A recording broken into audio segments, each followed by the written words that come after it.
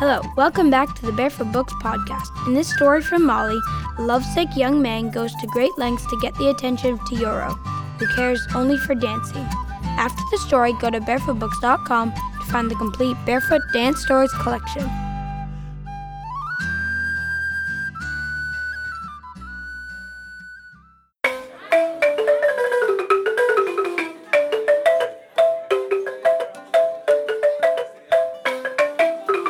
The Little Bird Who Went Dancing. A story from Marley.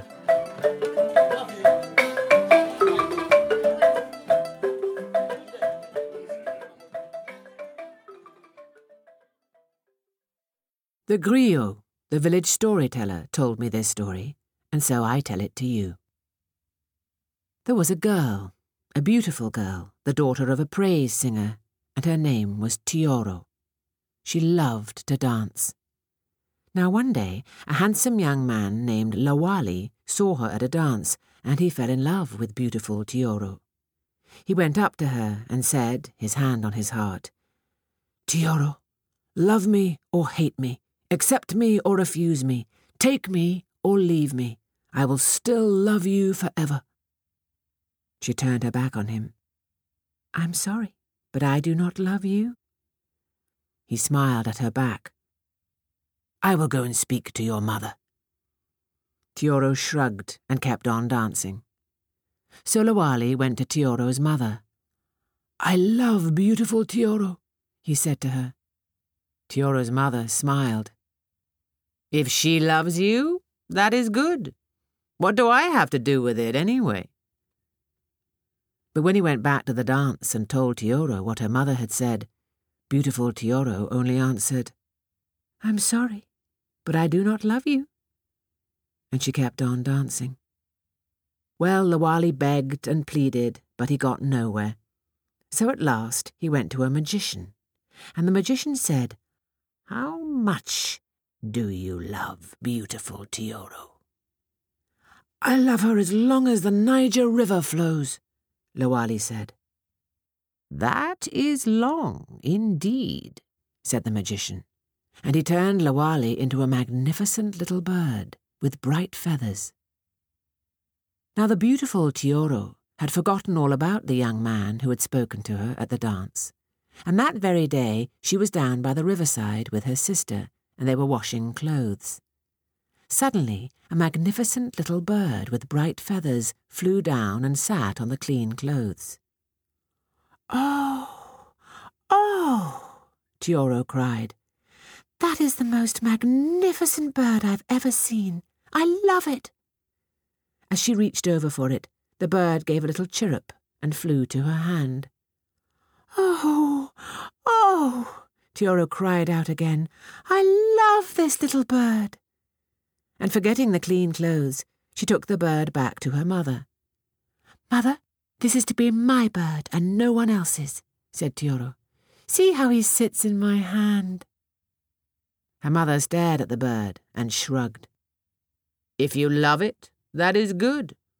What do I have to do with it, anyway?" Well, that evening there was to be another dance, and how Teodoro loved dancing. So she wanted to go to the village. She dressed in her best clothes and put on her best cowrie shell necklace. She was about to leave when the bird spoke to her. "Chirrup, do not leave me here. Take me with you, or take me back to the river where you found me." Teodoro turned to her mother. "Did you hear that? The bird spoke to me and asked to go to the dance."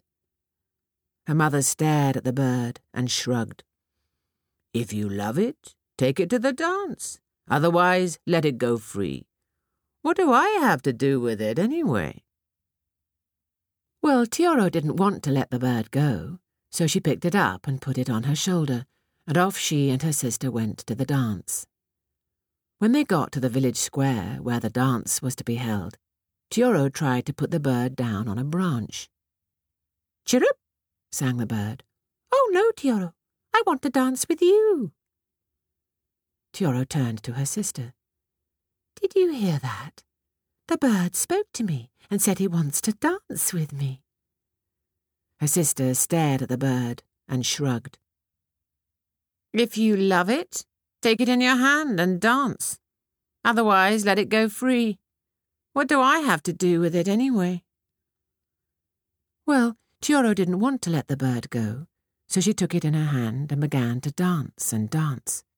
They danced until the night grew dark and stars dotted the sky.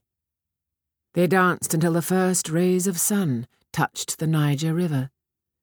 And everyone said, "Could Tioro not find a person to dance with? Could she only find a bird?" Well, that stung Tioro's pride, and when they got home, she tried to leave the bird outside.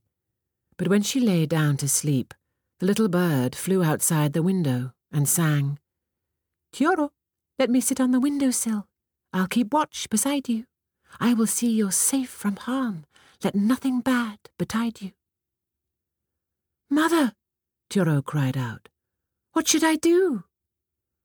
"It's only a bird," said her mother. "What harm can befall you? Besides, what do I have to do with it anyway?" So Tioro let the bird in, and it sat on the windowsill while she got in under the covers. Then it sang, "Tioro, let me sit upon the chair. Let me sit beside you. I will keep you safe from harm. Let nothing bad betide you." "Sister," Tioro cried out, "what should I do?" "It's only a bird," said her sister. "What harm can befall you? Besides, what do I have to do with it anyway?"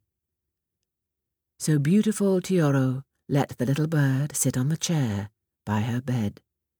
Then she snuggled down and fell asleep. When she woke in the morning, it was not a little bird that slept in the chair. He had turned into a handsome young man. So they were married. At least, that is what the griot told me. So I have told you. That's all for today's episode. Thanks for listening. Now you can visit barefootbooks.com/podcast to find special offers, join our email list, and listen to past episodes of the Barefoot Books podcast. See you next week. Bye.